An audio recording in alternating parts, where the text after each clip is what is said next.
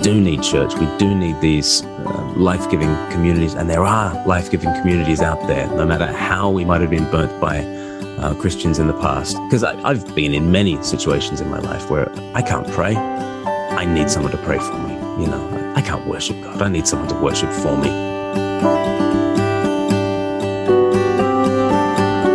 Welcome to the Habit Podcast, conversations with writers about writing. I'm Jonathan Rogers, your host. Glen Scrivener is the director of Speak Life, a UK-based organization that shows the love of Jesus through creative communication. He's a speaker, a producer of online content, and the author of several books. His latest book is The Air We Breathe, How We All Came to Believe in Freedom, Kindness, Progress, and Equality. In it, Glen makes the case that Western culture isn't as post-Christian as we may have thought. Glen Scrivener, I am very happy to have you on the Habit Podcast today. Hey, thank you for having me. And so you just I think it was just this summer, or at least this year, published a new book called The Air We Breathe. And the idea, why don't you tell us what the idea of this book is? Well, in 2019, Tom Holland came out with a book called Dominion, which is a big fat book about the history of Christianity and how it has shaped the modern world. And his big thesis there was that one of the marks of the success of the Jesus Revolution is that we don't notice it. We are like goldfish, and Christianity is the water that we swim in. And it's a terrific read, and he's a sensational writer.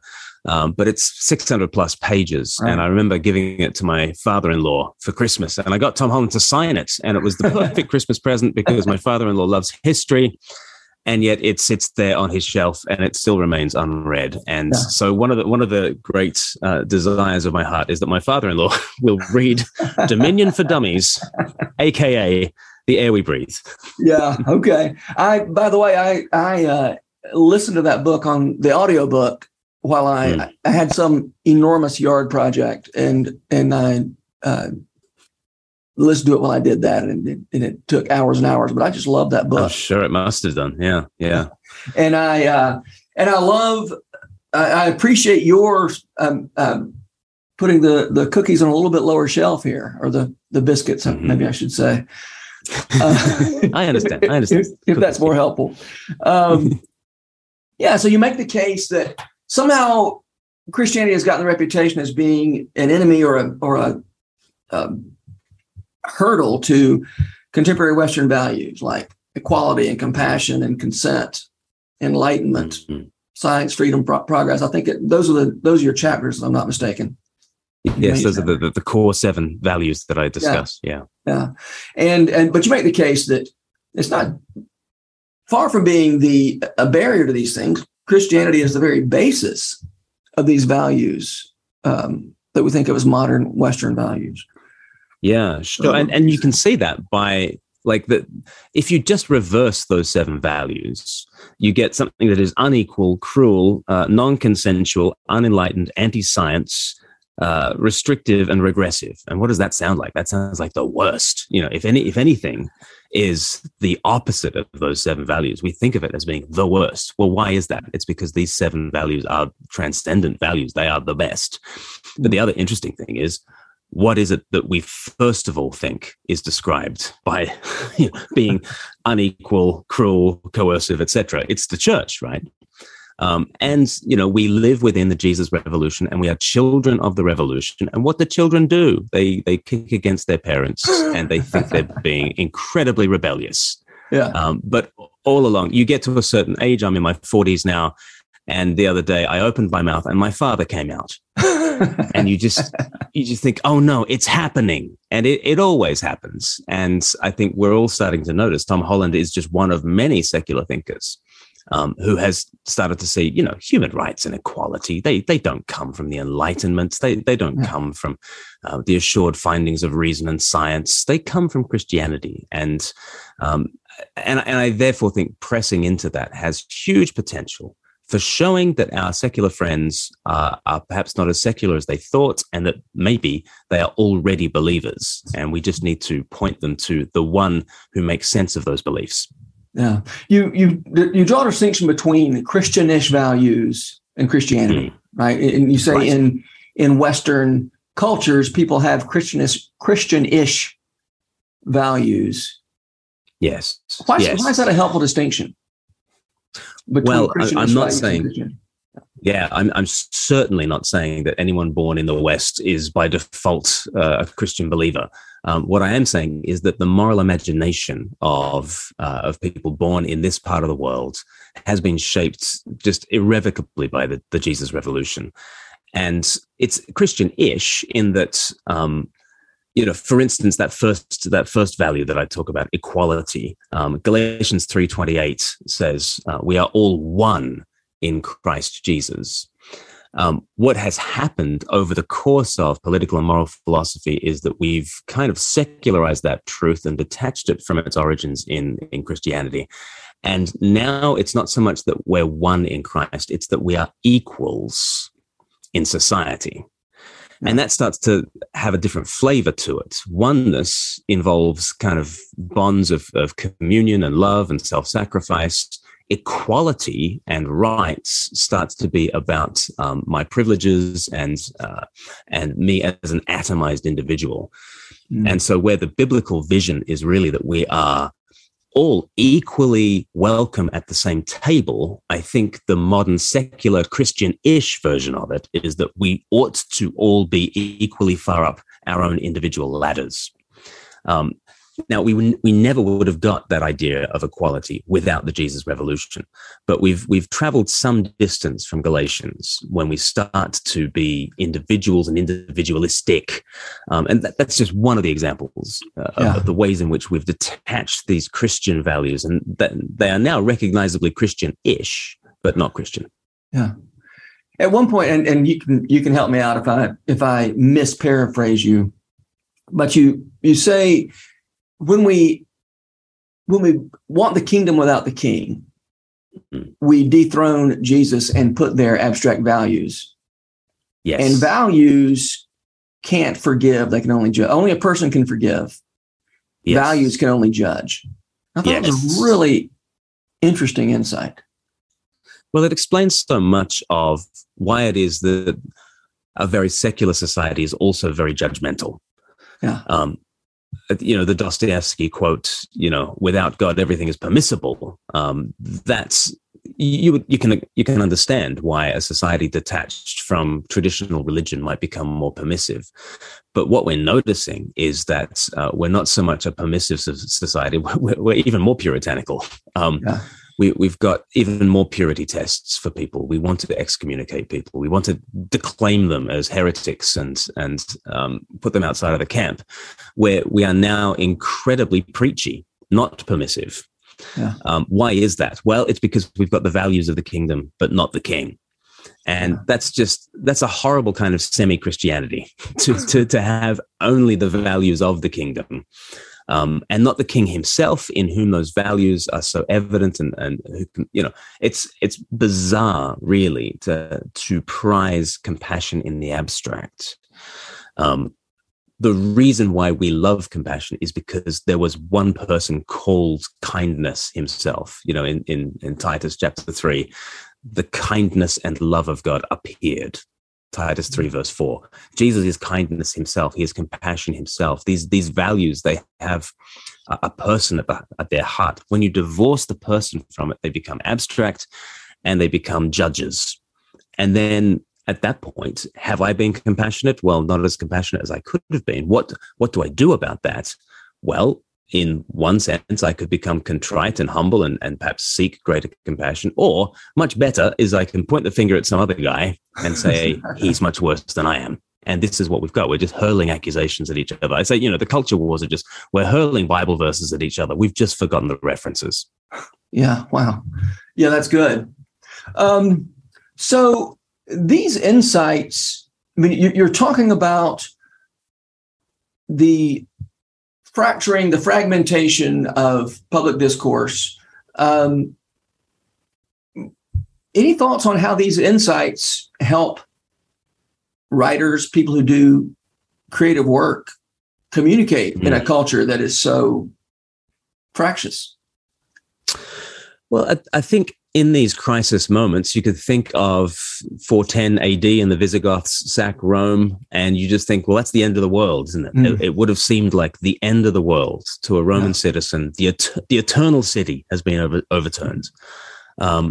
And yet, what is the response to that? You get an Augustine in North Africa writing the City of God and writing millions of words of theology, but also of, music theory and legal theory and philosophy and all sorts. And out of that cultural crisis emerges this great desire to reimagine how society can be based around the city of God and not the city of man. And I wonder if there's a similar opportunity at the moment when the city of man is so fractured and so divided. Is there hope for political unity in the United States? Let's ask. It's very difficult to be hopeful about discovering unity at the political stage. Well, put yourself in the sandals of a North African who looks over the Mediterranean and sees Rome sacked. That is an even more cataclysmic event. And yet what we saw was Christendom was kind of built out of the ruins of those sorts of tragedies. And it was the imagination of an Augustine and just the incredible turn of phrase that he had, the mind. It's often said that, the entire Western Church lives inside Augustine's head. Even the Protestant Catholic divide, it's Augustine's doctrine of the church versus Augustine's doctrine of grace. Who's going to win? But there are opportunities at these crisis moments for the great thinkers, the great writers to step forward and cast a vision that is of the eternal city and not of the fractured human political societies. Yeah, I have really loved the City of God these last few years. It's been a lot of time dipping. I won't say reading straight through, but dipping in and it's been a really helpful book for me lately. On the other hand, I'm not Augustine. Right? Yep. And you said this is a time for the great writers to step up. I agree. What about those of us who maybe you're just good writers or just writers? Just writers. Yeah. Like the Glen Scriveners of the world. The cut price Tom Hollands of this world. Yeah. Like me. When you see, for instance, in church history, how did the gladiatorial games get overturned? There was legislation, but it went hand in hand with the lives of the saints, the lives of like a monk like Telemachus, who went into the Colosseum and he just wanted to stop the blood sports. And so he jumped the fence and got into the arena and stood between the two gladiators trying to stop the bloodshed. The gladiators didn't know what to do. The crowd did. They stoned him to death. And you just think, what a loser.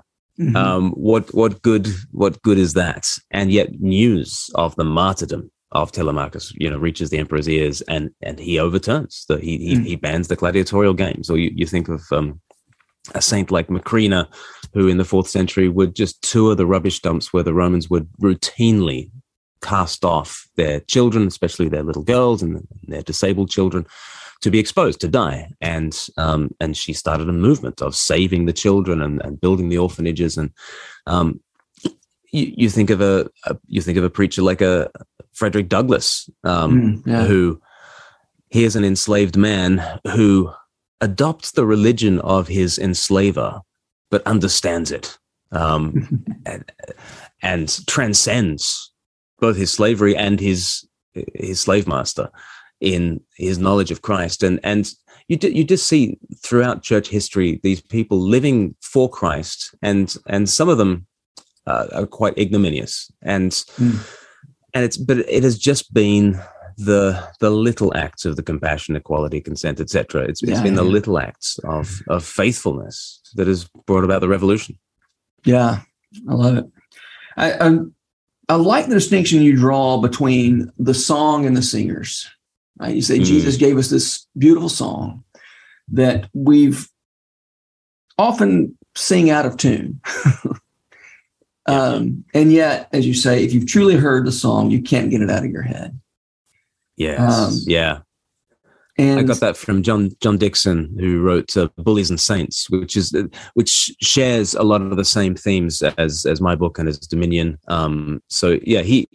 He interestingly, Tom Holland wrote a commendation of John Dixon's book, and he said it's apologetics. It is saying, sometimes the church has been the worst, morally, ethically, spiritually, and just owning that. And so his great illustration throughout is that Jesus gave us a great song to sing. We sing it badly at times, but the song remains true. And I use that all the time when I'm talking to people about these issues, because often the brickbats get thrown at Christians, and what about the Crusades, and what about the Inquisition, et cetera, et cetera. And I just find that a really helpful little analogy. Yeah. I think it's very freeing, to think I don't have to be a genius. I don't have to be original. Right. If God grants that I am original at some point, well, good. But if I can just give an account of the hope that's within me, that's worth a lot. Yeah. And you're referencing 1 Peter 3, verse 15, which is sort of the verse about apologetics. It's where the word apologia comes from. Always be prepared to give an answer, an apology, to anyone who asks you for the reason for the hope that you have. And interestingly, that verse or certainly that word has led to a conception of apologetics as a very philosophical enterprise in which I memorize Aquinas' 5 arguments for the existence of God, and I'm able to download them on somebody, ready or not. Here come Aquinas' 5 ways. Whereas in its context, you've got these bedraggled refugees in 1 Peter who are strangers and exiles in the world. They're just barely clinging on by their fingernails. Yeah. And it's the idea of other people asking them, how are you still standing after the year you've just had? And the apologetic that you give at that point is not a very erudite philosophical argument. The apology you give at that point is, I don't know how I've gotten through. Somehow Jesus has carried me. Yeah. And that's brilliant apologetics in its own. That is apologetics, 1 Peter style. It's interesting how far we've come. Yeah, I know. I remember, as a young and overly serious man, thinking I was on the hook for somehow needing to be able to rattle off something on the basis of that verse. Yes. And since realized that just giving an account of something beautiful in the world, that counts too, of giving an account of the hope that's within me. So I'm an evangelist, and I go around and churches will ask me to help train people in personal evangelism, and I give them all sorts of sort of sentences up your sleeve that you can have. And one is, that's what I love about Jesus, ... Finish the sentence. Or that's what I love about my church, ... How do you finish that? But then the one that's very 1 Peter 3 is, I couldn't have gotten through X without Jesus. What is X for you? And you start talking like that, you're about to have a very rich conversation. Yeah, that's good. I also, while we're on the subject of the song and the singer, I appreciate this formulation of yours, which maybe you borrowed from somebody else, but you can give credit if need be. You said we can't survive on the memory of a tune. We need it sung to us. Yes. And yes. I think that formulation is a big encouragement to people who write, who make music, who do art. The idea that we're just singing this song to people who need more, who need to be reminded. Yes. And it means we need community, and we need a worshiping community that can hold us and carry us when we can't carry ourselves. So I write the book. I explicitly say this is for the nuns, the duns, and the ones. So that the nuns are the NONESs, those who reply on a survey, do you have a religion? No, none. But the duns are those who are done with Christianity, and perhaps they're deconstructing. And my real burden for them is, yes, you can't survive on the memory of a tune. You need it sung to you. Are you able to find a community that you can trust again to sing that song to you? It is not enough to simply throw the church under the bus and say the church has been terrible for 2,000 years, but the singer of the original song, Christ, is great. We do need church. We do need these life-giving communities, and there are life-giving communities out there, no matter how we might have been burnt by Christians in the past. So that's really my burden of because I've been in many situations in my life where I can't pray. I need someone to pray for me. I can't worship God. I need someone to worship for me. I'm an Anglican, so the whole idea of liturgy holding you and said prayers, I don't find that to be, going through the motions. I think there are motions that have been given to us to go through because we're bodily creatures. There are motions that are meaningful, and to be carried by those can be really helpful. Yeah. Right. I mean, I was specifically applying that idea to writing and art making, but that's really a relatively small piece of the pie when it comes to singing the song to one another, right? It's a small and not the most important piece of the pie or the biggest piece of the pie. It is the piece of the pie that I'm especially interested in, but as you say, we're telling this truer story to each other in a lot of different ways. And we need to be immersed in something bigger than us as well. Here's another problem with apologetics in the sort of the modernistic sense. It's a very rational enterprise where you think your way towards the kingdom, and beauty is just something you cannot reason with. The heart has its reasons, etc. So there is something about being immersed in something that you do not understand and you cannot wrap your head around, but it transcends you and you know it, which is a real antidote to a lot of evangelical evangelism. Tends to operate as though there's a great cathedral there called Christianity, and the evangelist is outside the cathedral with a little pamphlet, and it's got a thumbnail sketch of the cathedral that explains how the cathedral was put together and how the cathedral works, because that's what you really need to understand. You really need to understand how the whole thing fits together, and it needs to be explained to you. Whereas to have the song sung to you, to be immersed in the arts, is to have someone grab you by the hand and yank you into the cathedral, and you don't know what's going on. You don't know how those flying buttresses are keeping the ceiling up. You don't know how this part of the building relates to that part of that. Doesn't matter though. There's something that art can do in immersing us in just a grander vision.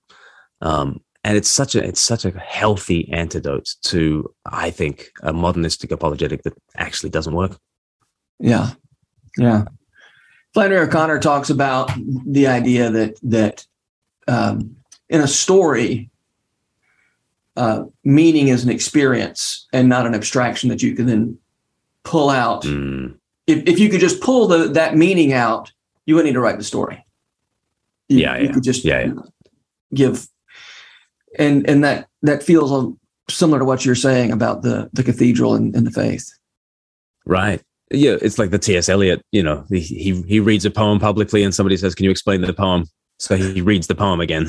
And then someone asks him, "No, but really, can you explain it?" So he reads it a third time. Yeah, that'll learn them. Yeah, no, there's something definitely about that. And in the Anglican tradition that I'm from, there are services of just scripture that is said to you and sung to you, and you get a lot of Bible actually in these services. And maybe the choir is doing some of the praying and some of the singing and some of the scripture reading, and maybe you're not as involved as you might like to be, but it is again that sense of being carried by something bigger than you, which is what faith is. Like, faith is dependence, right? Mm-hmm. We've turned it into decision. Faith is decision. No. Faith is dependence. Lots of things unfold from that fork in the road. So many people conceive of faith as decision, and decision theology kind of unfolds in a certain direction. Faith as dependence goes in a very different direction, and a much healthier one. I want to ask about another. I'm now changing the subject, Glenn. Okay. So we're still talking about your book, though. You talk about the idea that Jesus never suffered anxiety regarding the size or the prospects of his movement. That what he was interested in was distinctiveness. As you say, there's a phrase. The peculiar proved to be potent. Right. The focus for Jesus, the focus of the Jesus revolution, let's say, is a distinctiveness. And we can, what I took from that is we can let the techniques and the platforms and these kind of things take care of themselves. Yeah. I'd like to hear you say more about that idea of peculiarity, distinctiveness, and why that is so important. Yeah, well, so to my three audiences, I say to the nuns, you don't need to leap. You don't need to take a leap of faith. You just need some ground beneath your feet because you're already midair. Only Jesus will do. And I say to the duns, what do I say to them? I say something very profound. I'm sure it was something. Obviously. Yeah, great. I mean, not quite as good as what Tom Holland would have said, but great. Yeah, that's right. Something pithy and memorable about to the duns. But then to the ones is be weird. And you just see again and again in the history of the church, what they're saying doesn't make any sense. So pederasty, for instance, I write a chapter on the sexual revolution of the first few centuries. Because the sexual revolution that's built our world, happened about 1900 years earlier than the swinging 60s. And in that situation, there's 25 Latin words for prostitute. And there's no natural way of referring to an adult male virgin in Latin. You just can't do it. If you say virgin, you just mean a woman. You could not possibly mean a man virgin. And a trip to the brothel would set you back the price of a loaf of bread, and they were state sponsored, and therefore the armies have to go and enslave other nations and women in order to keep the sexual economy going. And pederasty is celebrated as usually an older man initiating a younger man into sexual rituals, and it was called pederasty, which means child love. And it was really weird for Christians to come along and be virgins. That's incredibly weird. It was incredibly weird to have especially men to restrict their sexual appetites and behaviors so that they were to be chaste in the exact same way that women were chaste, and to attack that double standard. We realize how weird it was, because when Peter is told about the marriage and family program of Jesus in Matthew chapter 19, he says, "Oh, if this is the case, it would be better if we weren't married." He says, "As a married man." We are not told what Mrs. Peter thought about his interjection at this point. Red-blooded men looked at the sexual revolution and naturally said, "Yikes. You mean marriage is one man, one woman, the doors are locked, no one gets out alive? Are you serious?" And Jesus, well, yeah. Or you could be a eunuch for the kingdom. Those are your two options. And the absolute revolution in values was extraordinary. And the Greco-Roman world could not wrap their heads around Christians who would not go along with the sexual tide and who would resist the sexual tide.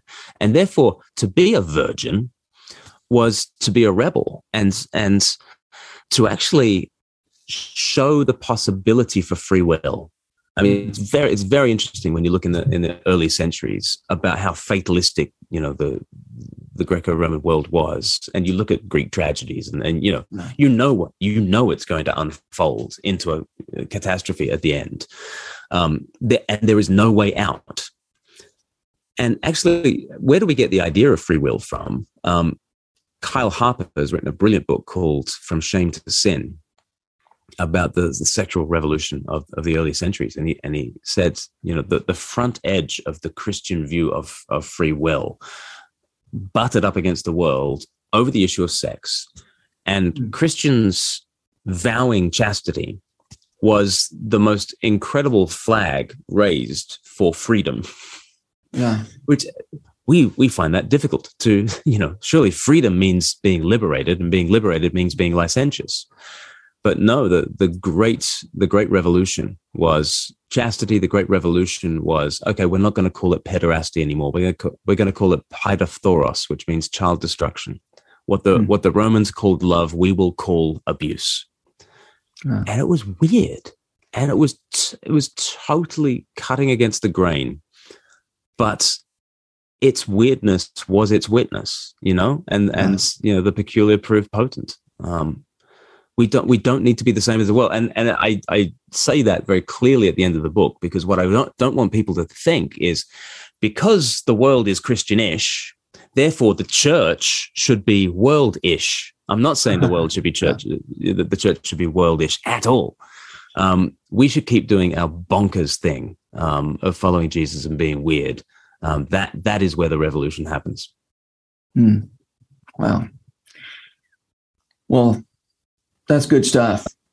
I typically end with this question, so what I'm going to ask you now. Who are the writers who make you want to write?